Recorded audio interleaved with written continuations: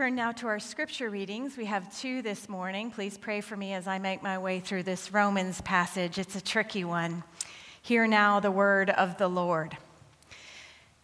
I do not understand my own actions, for I do not do what I want, but I do the very thing I hate. Now, if I do what I do not want, I agree that the law is good. But in fact, it is no longer I who do it, but sin that dwells within me. For I know that the good does not dwell within me, that is, in my flesh. For the desire to do the good lies close at hand, but not the ability. For I do not do the good I want, but the evil I do not want is what I do. Now, if I do what I do not want, it is no longer I who do it, but the sin that dwells within me. So I find it to be a law that when I want to do what is good, evil lies close at hand. For I delight in the law of God in my inmost self. But I see in my members another law at war with the law of my mind, making me captive to the law of sin that dwells in my members. Wretched person that I am, who will rescue me from this body of death? Thanks be to God through Jesus Christ our Lord. Our second passage comes to us from the Gospel of Matthew in the 11th chapter, beginning at the 16th verse. But to what will I compare this generation? It is like children sitting in the marketplace and calling to one another, "We played the flute for you, and you did not dance. We wailed, and you did not mourn. For John came neither eating or drinking, and they say he has a demon. The Son of Man came eating and drinking, and they say, 'Look, a glutton and a drunkard, a friend of tax collectors and sinners.' Yet wisdom is vindicated by her deeds." At that time, Jesus said, "I thank you, Father, Lord of heaven and earth, because you have hidden these things from the wise and the intelligent, but you revealed them to infants. Yes, Father, for such was your gracious will. All things have been handed over to me by my Father, and no one knows the Son except the Father, and no one knows the Father except the Son, and anyone to whom the Son chooses to reveal him. Come to me, all you who are weary and carrying heavy burdens, and I will give you rest. Take my yoke upon you and learn from me, for I am gentle and humble in heart, and you will find rest for your souls. For my yoke is easy and my burden is light." This is the word of the Lord. Let us pray. Gracious and loving God, may the word just read point to the word to come, and may it all work together to point to the word made flesh, your Son, our Lord Jesus. Amen. We are, all of us, yoked to something. In the early 1930s, there was a troubled young man, an orphan named Tom, who was enrolled at Cambridge. But he found himself spending a lot more time drinking and engaging in casual encounters and shirking his academic responsibility than studying. He frequently found himself in trouble with the law, and he fathered a child out of wedlock who he never met. His benefactor effectively cut him off. The young man was being guided through life by all the wrong teachers, pursuing a life of pleasure and committing at all costs to not developing any real, true relationships. It's only when he hit rock bottom that Tom, who we know as Trappist monk, poet, and author Thomas Merton, it's only when Tom hit bottom that he wandered into a church and devoted himself to the study of the Christian faith. It was only after he reached the end of his own resources that Merton surrendered and took on the yoke of Christ. He wrote this about his departure from England and his embarkation on a new life. "I was not sure where I was going, and I could not see what I would do when I got to New York. But you saw further and clearer than I, and when I thought there was no God and no love and no mercy, you were leading me all the while into the midst of his love and his mercy."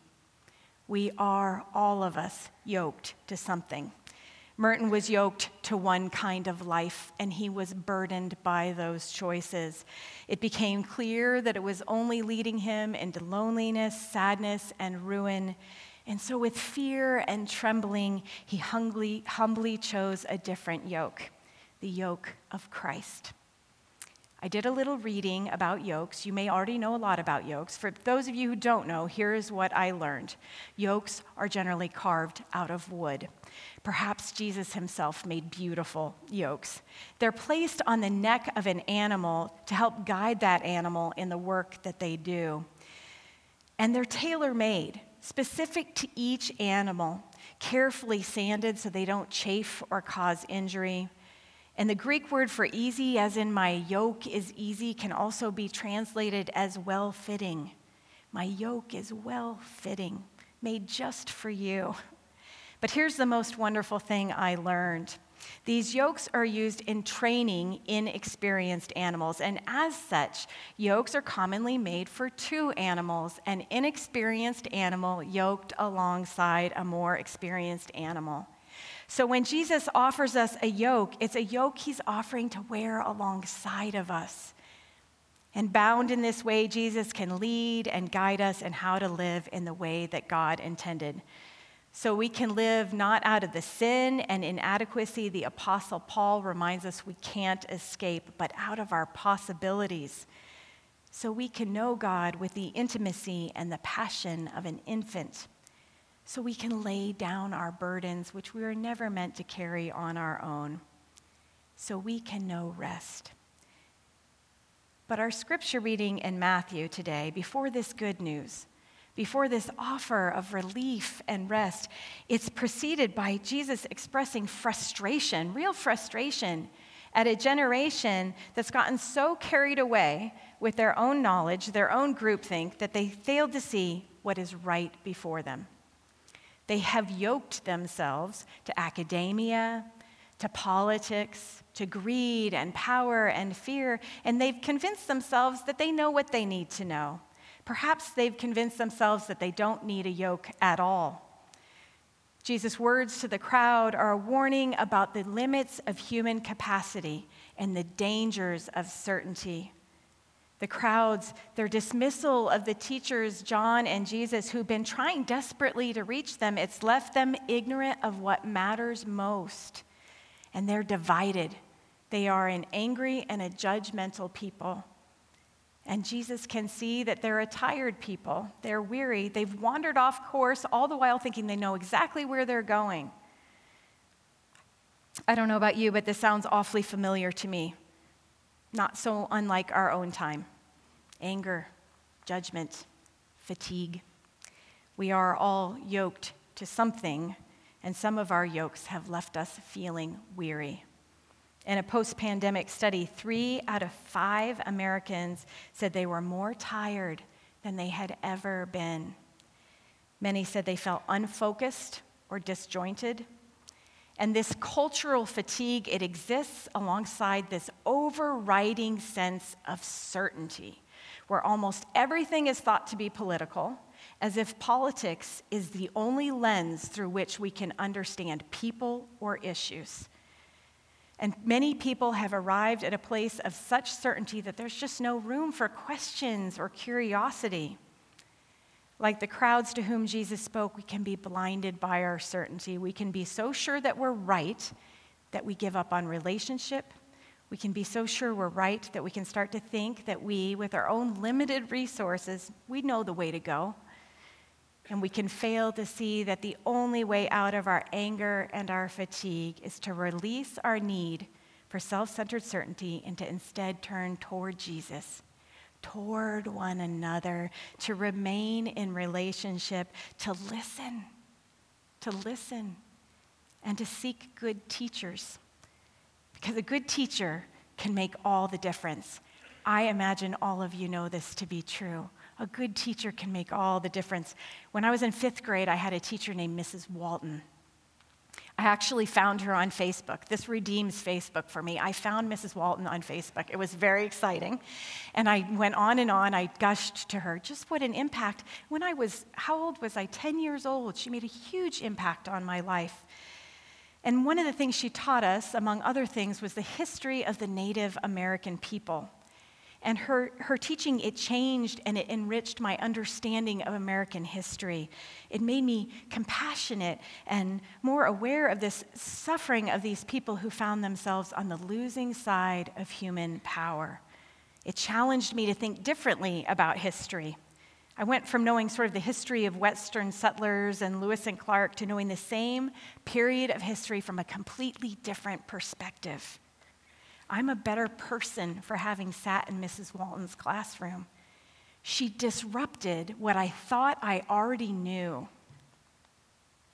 As we get older, I think it's harder to allow for such disruption. We ask ourselves less and less, what if I'm wrong? We are more and more reluctant to say, I don't really know. I don't know. There's a fear, I think, that drives the need for certainty. Like somehow knowing the answers to life's persistent questions will protect us from pain and loneliness, that certainty can keep us safe, that certainty makes us a person of value, that certainty can create real belonging. And thanks to the Enlightenment, we've inherited this optimism about the human capacity for self-improvement, I guess, and an optimism about the human capacity for certainty. This optimism is so dangerous because it suggests that we can work or learn or power of positive thinking our way out of sin. That we don't need to be yoked to Christ at all. We can manage life all on our own. And it's an easy idea to subscribe to in a culture that seems less and less curious, in a culture that seems to have little tolerance for nuance. As we get older and our teachers are no longer in the classroom, it's easy to pick a news channel and a circle of friends and a social media feed that work together to confirm what we've already decided is true. And it can make us awfully sure we know an awful lot. Certainty can make us forget that we are, all of us, every day making a decision to be yoked to something, to some ideology, some guiding principle, and there are just so many people and institutions that are right there willing to teach and to guide us. And we can reach the point where we have enough validation that we think we're right and others are wrong, we are good and others are bad. We become preoccupied with the sin we perceive in others and less aware of it in ourselves. Our reading today from Romans has the Apostle Paul offering the important reminder that we cannot escape the sin that dwells in each and every one of us. That even when we seek to do what is good and right, even when we think we know what is true and right, it's still impacted by the sin that dwells within us. And this sin can lead us to being yoked to all the wrong things, all the wrong teachers. I think a great gift of the Christian faith is this realization that we are all sinners, and that, as Dietrich Bonhoeffer wrote, nothing we despise in other men is inherently absent in ourselves. In this service, every Sunday, before we are assured of forgiveness by a loving and merciful God, we confess our sin. Every Sunday, we're reminded that we cannot escape the sin that dwells within us. And in our assurance of forgiveness week after week, we're also reminded that the only answer to Paul's question about the pernicious nature of sin, the only way to avoid spending our whole lives learning from the wrong teachers, is Jesus. To turn to Jesus, who promises that through him we can know God and we can know rest. Paul writes, "Wretched man that I am, who will rescue me from this body of death?" And the answer? Thanks be to God through Jesus Christ our Lord. Through Jesus Christ our Lord, we can find rescue. We are not and cannot be self-made. I know I tried. In my 20s, I was hustler. I hustled. I worked hard. I got good grades. I tried to make sure I had all the right answers. And I built an echo chamber of people and resources around me to support that certainty. And none of it had any real value. None of it had any real permanence, and it left me seeking. Thank goodness it's what led me to the church. It left me weary. If the problem is certainty, if one of the principal causes of our fatigue as a people is our isolating, divisive certainty, perhaps the solution is that we need to humble ourselves to be like infants, open and learning. To let go of certainty is to allow for humility. And humility is required for us to take on the yoke that Jesus offers. And when we take on this yoke, we no longer labor alone. We were never meant to carry our burdens alone. If we take on this yoke, we labor alongside Jesus, passionately committed to seeing God's kingdom realized, growing in compassion, growing in curiosity about other people and other points of view, growing in our desire to understand more than our limited individual minds could possibly hold. If we take on this yoke, if we allow Jesus to teach us which way to go, we can know something of real value, of real permanence. Through Jesus, we can know something of God and of God's love. It's the kind of knowledge that makes true peace possible, the peace that surpasses all understanding. Now, this yoke is not passivity. It's not rest like a week at the beach. That sounds really nice, but that's not the kind of rest I think Jesus is offering us here. It's the rest that only can be found when we're living lives of purpose, living lives devoted to loving God and loving neighbor. Taking on the yoke of Christ is a daily discipline. It's not a one and done thing. It's not I make a decision for Christ, decisions made. We have to decide every day. It's deciding every day, who are we going to allow to teach us? To turn away from teachers who tell us that we and the people who think like us have got it all figured out. And as such, we don't need anyone or anything else. Not other perspectives, not one another, not even the challenging and life-giving Word of God. Taking on this yoke means being honest with ourselves, really honest about the other yokes we wear. And it means daily laying them down in favor of what Jesus offers. It means making community, this community, worship and prayer and reading the Bible, the first things we put on our calendar, not the last. It means being more curious and less certain. It means having the humility to ask, what if I'm wrong? It means allowing Jesus to disrupt our thinking and our lives. Our Lord Jesus invites us, implores us to lay down our self-righteous certainty and to come alongside him, to be yoked to him so he can lead us. Each day we can humble ourselves and take on this yoke and offer a prayer like this prayer written by Thomas Merton. My Lord God, I have no idea where I am going. I do not see the road ahead of me. I cannot know for certain where it will end, nor do I really know myself. And the fact that I think I'm following your will does not mean that I'm actually doing so.